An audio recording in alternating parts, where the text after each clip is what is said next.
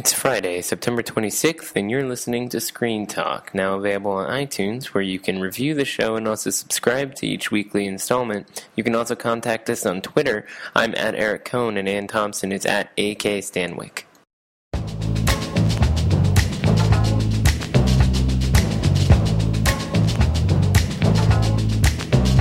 If you ever get close to a human and human behavior, be ready to get confused. And me and my head after, there's definitely no logic. Welcome to Screen Talk, IndieWire's weekly podcast. I'm Eric Cohn, the chief film critic, joined as always by Ann Thompson from Thompson in Hollywood, who has come over to my turf in New York. How was your trip, Ann? All good. Trying to get as much done before my laptop expired as possible. We're scrambling to the last minute to get ready for the big night tonight because it's the opening of New York Film Festival, and the hype for Gone Girl has sort of hovered near the roof for a while now. I think it's going to blow out the top once it plays up at Lincoln Center, and then there's a big after party at Tavern on the Green. So we're all sort of expecting this movie to play well, since the first round of reviews that came out on Monday were mostly positive, and there's a lot of anticipation for this thing. Except for Manola, who just weighed in at the New York Times. So the New York Times actually broke tradition. They usually run their review when a movie opens, and this one opens next week. It means that the New York Times is actually trying to be competitive for once.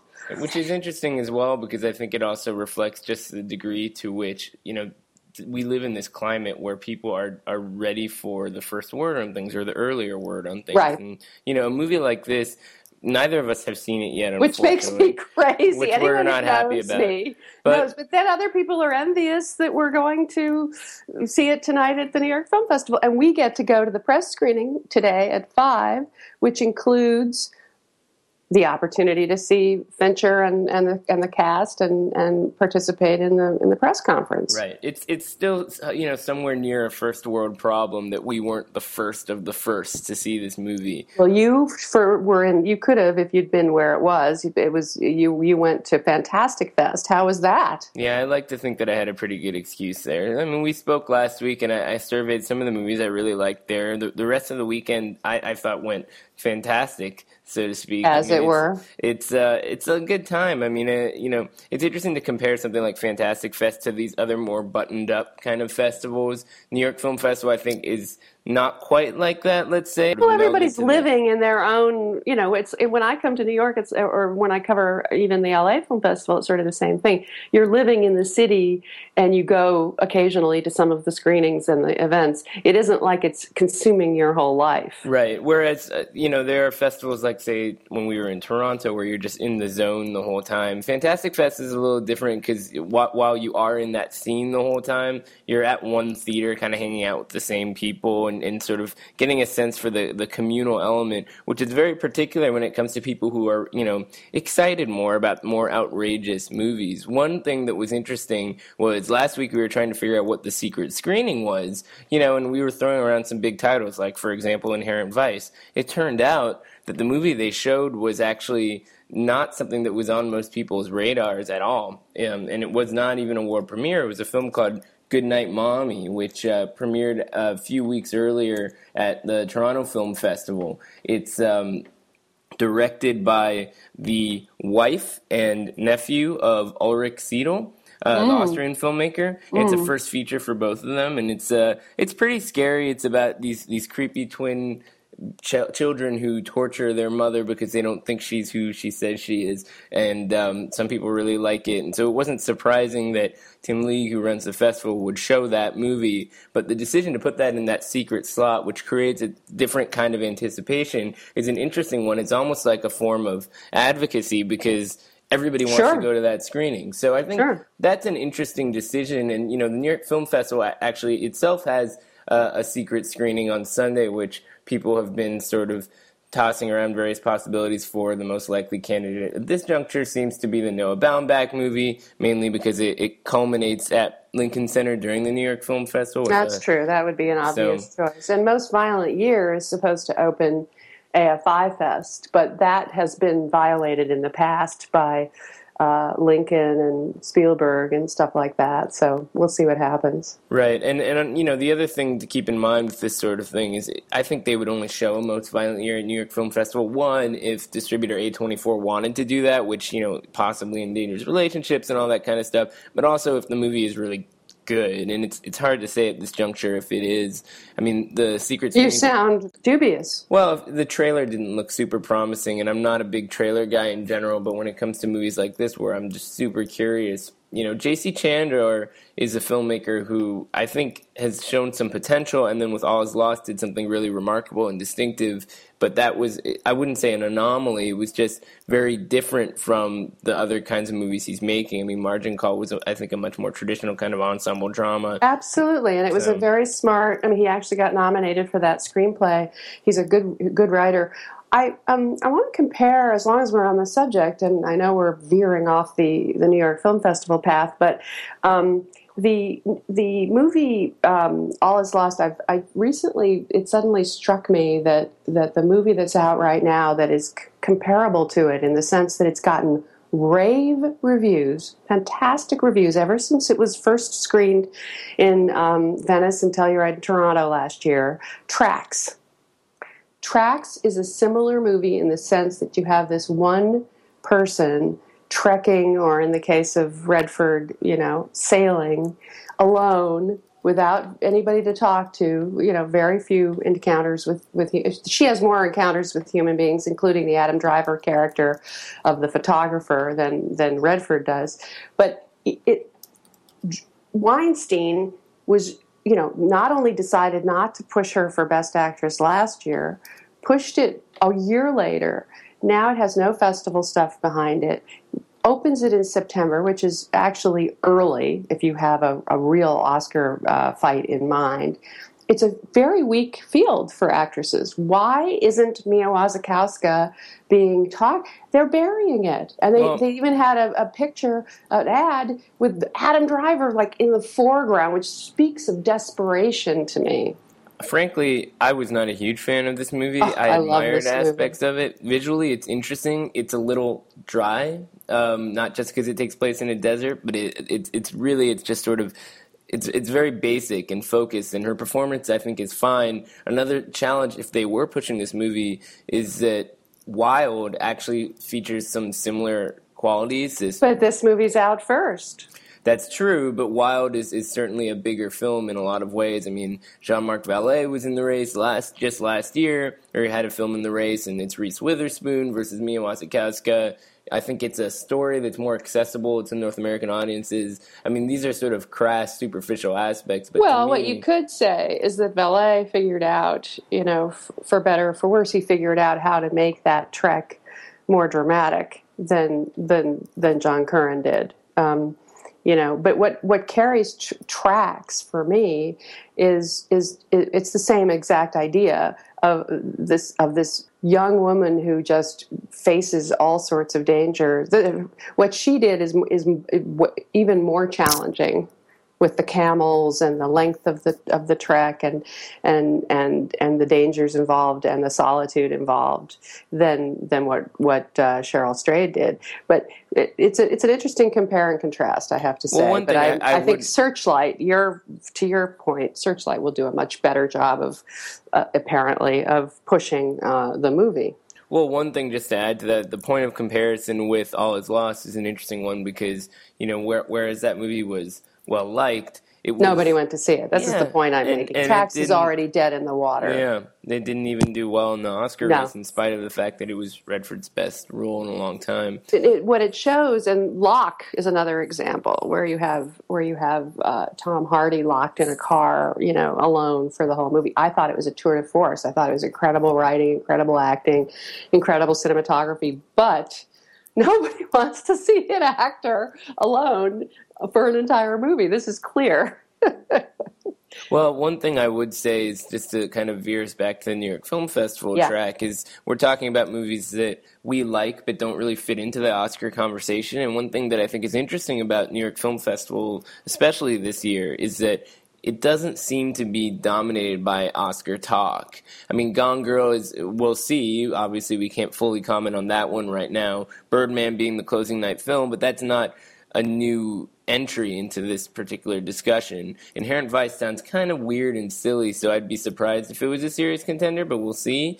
Outside of that, it seems like New York Film Festival is sort of refreshingly focused on movies that are not part of that dynamic at all whatsoever, which is, as you can imagine, more my sensibility anyway. Well, there are some foreign entries to be caught up with. For example, I'm going to catch up with, while I'm here, Timbuktu. And there's some major documentary entries which people could check out. And, of course, the most newsworthy is the Laura Poitras Citizen 4, which I cannot wait to see, the one about Edward Snowden that just surfaced after people not really knowing when it was going to be ready. And The Red Army, which Sony Pictures Classics is pushing hard, which is a great story. I'm aware of it because I actually met the Russian coach in Cannes without having seen the movie yet. So I'll catch up with that here. But it's a Russian hockey team. And of course, while on the topic of a Sony Pictures Classics release, we can't leave Foxcatcher out of the conversation, which clearly this is the movie that this company is investing most of their awards kind of hopeful, resources into. They have the strongest slate they've had in a very long time, and Foxcatcher and Red Army are just a few. I mean, there's also hopefully the Russian submission Leviathan. There's also the Argentinian submission, presumably Wild Tales, and which is a great movie. And it goes on and on. That's true, but I mean, it seems and Mr. like, Turner, right. Of course. So Mr. Turner seems like a movie that, if you kind of ask around, is obviously very well respected and incredibly accomplished. But it's also the sort of thing where, if they only kind of do a medium effort, it could get a ton of nominations, technical nominations for sure. Just watching, Timothy Spall go through this evolution and seeing this world kind of reflect his paintings to some degree, the J.M.W. Turner paintings. But, with Foxcatcher, it seems like that's the movie where they see this one could really go all the way, which is kind of interesting because it's this really bleak, cerebral, chilling experience. I like it. I think the actors are going to be behind Foxcatcher, but that may be, and maybe the directors and writers will be behind it.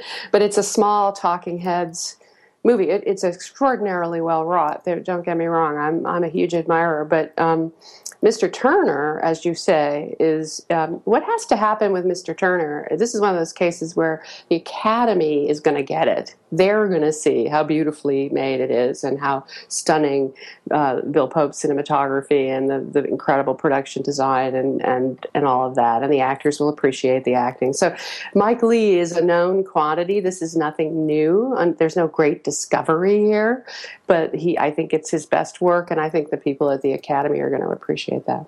Right. Well, since we're talking about movies that are either in the race or sort of generating momentum already, the other films that are not at the New York Film Festival worth singling out are The Theory of Everything and the other one being Imitation Game. Game. If you look at the Gurus of Gold, which is a little group of prognosticators over at Movie City News, they weighed in just this week, and they were asked to rank the top 5 and then the bottom, then everything else under that for a top 15 without ranking. But if you look at that list, you can see that they're sticking with the knowns. They're sticking with Imitation Game and Theory of Everything and Birdman and Boyhood. And the only movie that hasn't been screened yet that actually made it into everybody's top 5, not mine, because I only put in the ones that I've seen at the top, was Unbroken, the Angelina Jolie. And it's really interesting, too, that there's so many women's pictures directed by women. Everybody's talking about this. The stats are horrible. Everybody's very aware right now of all the gender bias and the problems of reflecting the idea that the 51% of the people who go to the movies are women, and they're reflected in crowd scenes at 17%, or and then inside the industry, their participation is about 17%, which is sort of interesting. There are all sorts of studies that have been put out lately with multiple stats along these lines. But we have Angelina Jolie, very high anticipation for Unbroken. We have Ava DuVernay and Selma, and Still Alice, which got picked up at Toronto by. Well, wait a minute. What happened to Classics. Fury? Is that definitely out of the conversation? Fury's in the conversation, but it looks on the surface of things. It's opening fairly early in October, and it looks like an action picture. So I'm a big David Ayer fan, so and I think that it could be. It looks on the surface. It looks comparable to something like.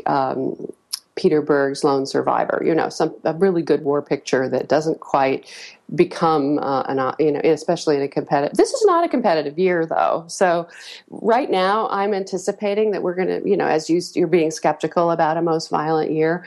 I'm watching all of these people sort of, it's going to be Interstellar. It's going to, remember, Interstellar has to compare favorably. I mean, that's the setup to not only 2001: A Space Odyssey, but Gravity. I mean, Gravity was something to behold. So he set himself up a bit there, even though I'm super excited to see it. Right. So each of these films has to sustain. It has to be near to perfect. Well, I have to say, I mean, if I could select any number of different movies that are in this year's New York Film Festival lineup that I like more to be sort of in the race, we would be talking about a much different dynamic. And it's just fascinating to me to kind of watch the field narrow, because it's always a reminder of the fact that it is sort of almost mathematical the way that this stuff works. I mean, if Interstellar had premiered, 2 months ago, we might be having a different conversation right now. We just don't know.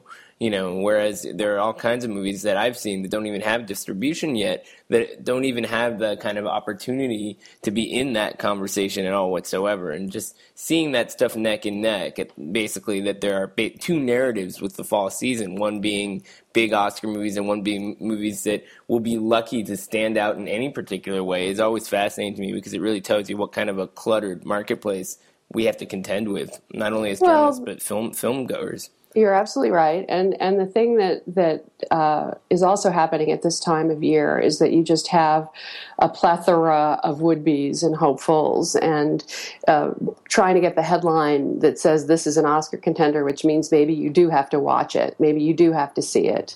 Like Barry Levinson's The Humbling, which is supposedly going to be released in time for Oscar contention for Al Pacino. That's not going to happen. You just look at the reviews out of Venice and Toronto, and that's not going to happen. But they're going to make an effort to try to get into that conversation so that people will pay attention, and it's that simple. Well, let me tell you about a couple of New York Film Festival titles that I've seen that I know will never be in this conversation, with either within this period or within another period if they get released later on, because I think it's important to single them out now since we have the excuse.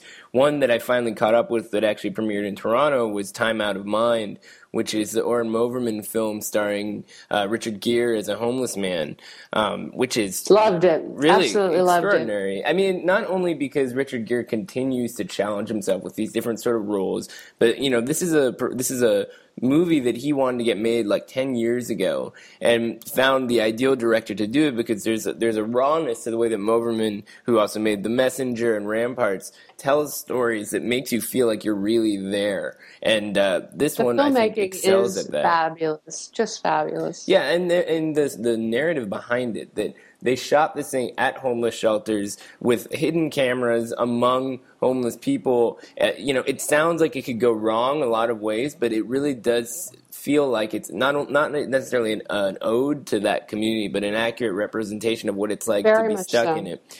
So I like that a lot, and also as a point of comparison, a film that's on let's say a different level of exposure, because it doesn't have the same kind of star wattage, but it's a similar turf, is Heaven Knows What, which is a film directed by the Safdie brothers about heroin junkies in New York. It's based on the unpublished memoir of its star, an actress named Ariel Holmes, who was 19 when they discovered her, and she was a heroin addict in a really destructive relationship, and they had her write about her experiences, and the movie is essentially this really gritty, unsettling adaptation of them.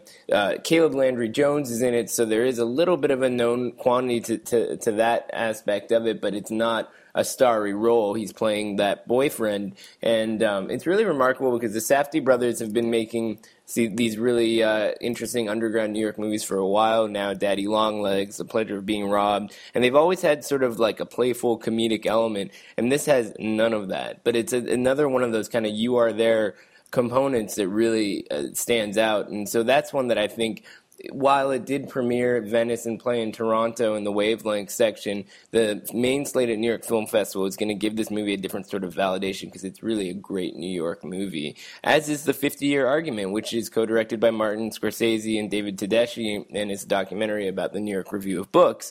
That one was at Telluride in Toronto.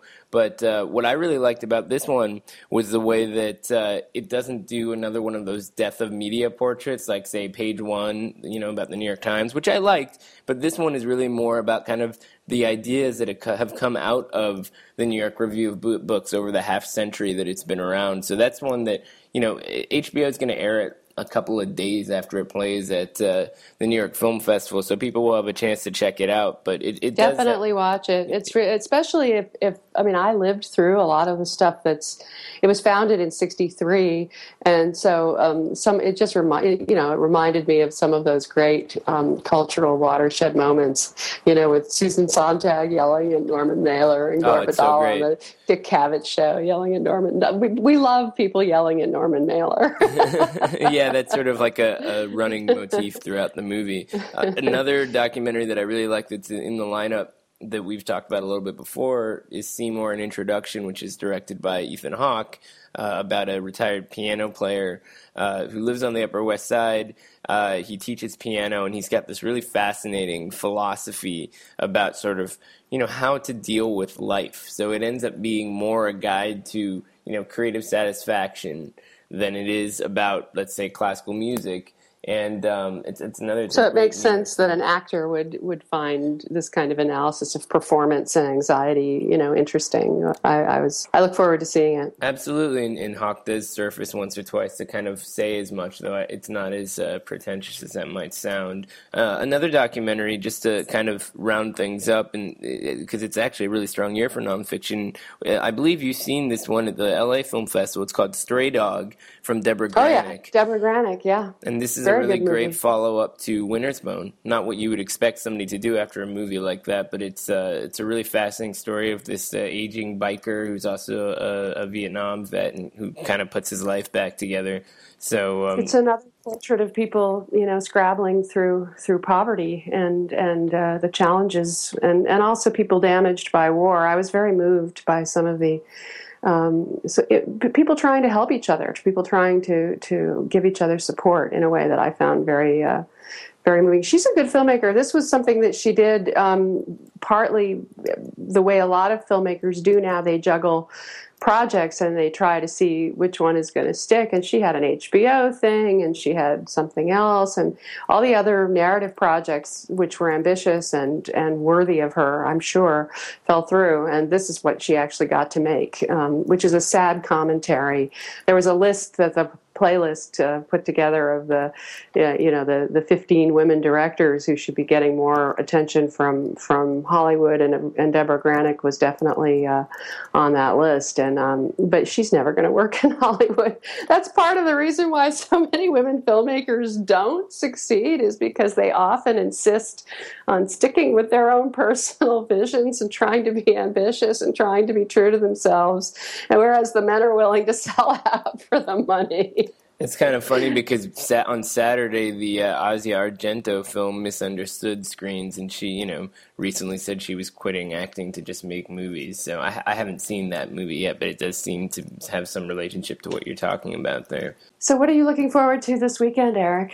Well, I have to say, I don't envy any movie that's opening in New York this weekend because too many. There's too many. Plus, in the next 24, 48 hours, you got stuff like the Godard movie and then David Cronenberg showing up in Lincoln Center. So if you're a real diehard moviegoer, you're seeing that stuff.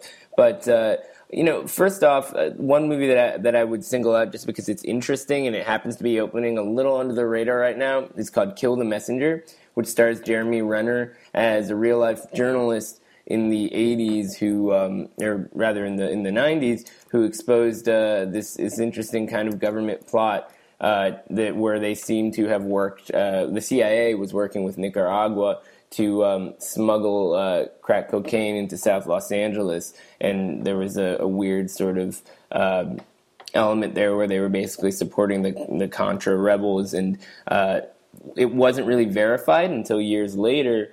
But when this journalist that Renner portrays, his name's Gary Webb, got it out there, there was this really terrible campaign to basically crush him on a personal level. And the movie, it's kind of basic in certain ways, but that's always a challenge with any kind of portrait of a valiant journalist searching for the truth. It's directed by Michael Cuesta, and I think the tone is relatively subdued overall, and it becomes less about what he's reporting on and more about kind of the desperation he experiences as he gets forced into this situation where if he speaks the truth, he destroys his life and also the life of his family. So it's not bad, but it's also just not great enough to stand out in a very crowded marketplace, and so it's being kind of dumped into theaters now. You'll see reviews out this weekend, and I don't expect it to really stay in the conversation, so it's a little too bad because there's a lot of interesting stuff about this movie. It's not,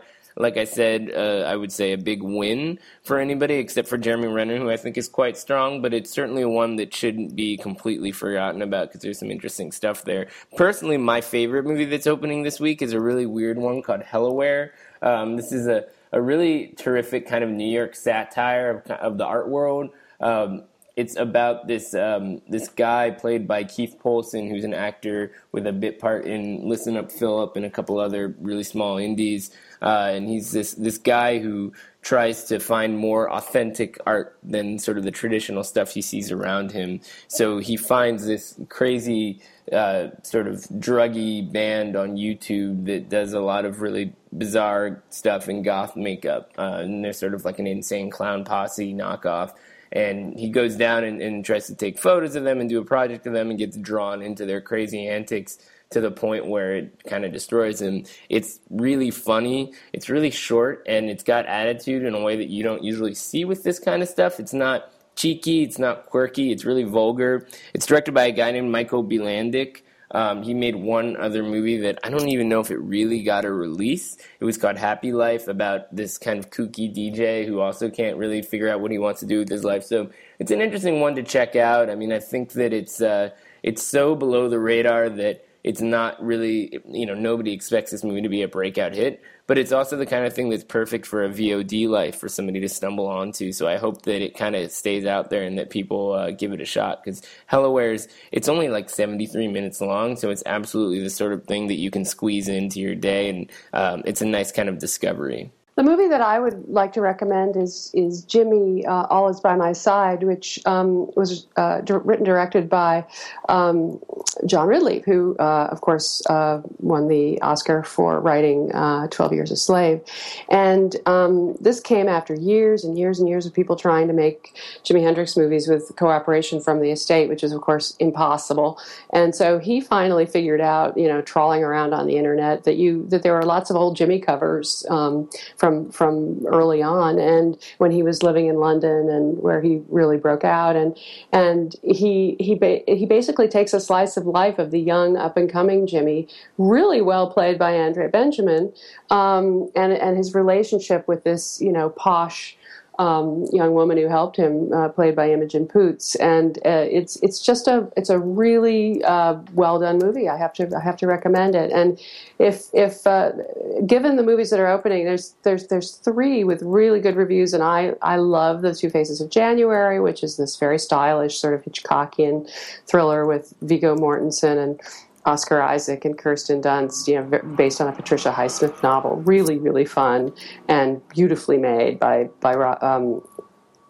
Hossein Amini, and who's a screenwriter turned director who did a good job. And then there's Pride, which is Matthew Warchus' return after 13 years from the theater director. And this is a charming and lovely sort of portrait of a group, and it's based on a true story of a group of gay activists who decide they're going to help the miners. And you just have to see the movie to sort of believe it, because it's not really very predictable at all. It's a very rambunctious, what's the word? Ebullient kind of movie. I liked it. Well, I would absolutely commit to go seeing that movie this weekend, but we're going to go see Gone Girl. So, priorities are what they are. We live in that world now. I'm actually reading the book. Oh, God. You better hurry up. I know. I'm almost done. It's airport reading, right? So you can. That's what I was working on when my laptop expired, right? Well, I did that for Inherent Vice a few weeks back. I recommended it for a movie like that. I don't know what the experience will be like, but the book was its own kind of thing. And, with Gone Girl, I haven't read it. When I heard that, this controversial ending hadn't been changed, I felt like it was less necessary for me to do that. But, again, when we see the thing, we can speak with more authority. So anybody who looks at the trailer carefully is actually going to figure it out right away. Oh, God. You just killed their box office potential by 50%. Well, on that note, Ann, I will see you tonight at Tavern on the Green, and we'll talk to everybody else next week. I hope your tux is in working order. Look no further. Look no further. Look no further.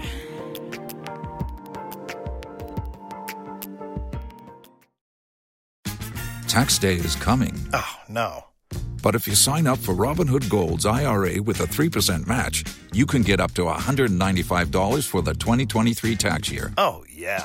Sign up at Robinhood.com/boost by tax day to get the biggest contribution match on the market. Subscription fees apply. Investing involves risk. 3% match requires gold for 1 year from first match. Must keep IRA for 5 years. Robinhood Financial, LLC, member SIPC.